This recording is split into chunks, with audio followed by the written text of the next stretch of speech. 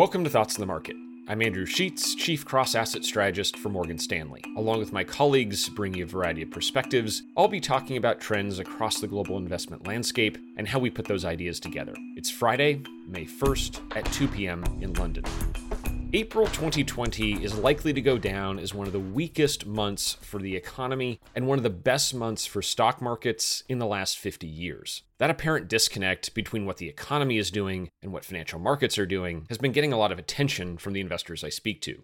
I wanted to talk today about why it might not be as unusual as it initially appears, and also what would worry us about this divergence.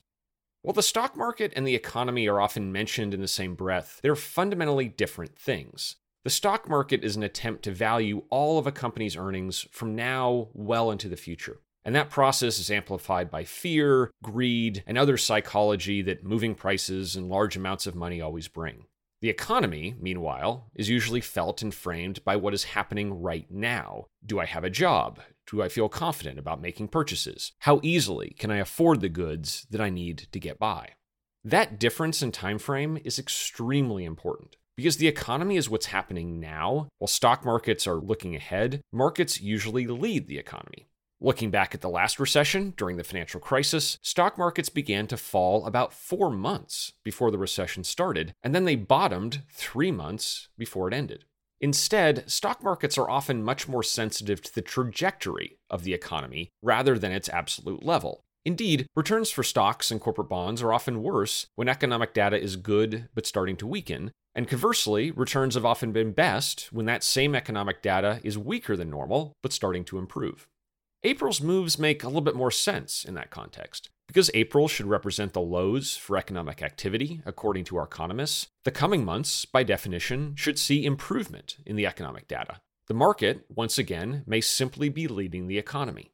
And of course, this is before any consideration for the enormous support that central banks are currently providing. Our economists estimate that the Federal Reserve and European Central Bank together could buy about $6 trillion worth of securities this year. That's almost double the entire amount of government and corporate debt that we expect to be issued on a net basis, and certainly represents another reason why the market could deviate some from those underlying economic signals.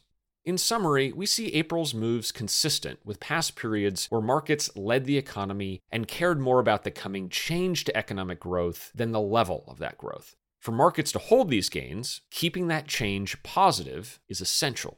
We think the biggest risk is not that the recovery is slow, but rather a scenario where growth weakens again, perhaps later this year, which would mean that the positive rate of economic change is no longer in place. For this reason, perhaps somewhat counterintuitively, we think a slower, more cautious reopening for the economy could actually be better for markets than a faster and more rapid one. Thanks for listening. If you enjoy Thoughts on the Market, please take a moment to rate and review us on the Apple Podcasts app. It helps more people find the show. The preceding content is informational only and based on information available when created. It is not an offer or a solicitation, nor is it tax or legal advice. It does not consider your financial circumstances and objectives and may not be suitable for you.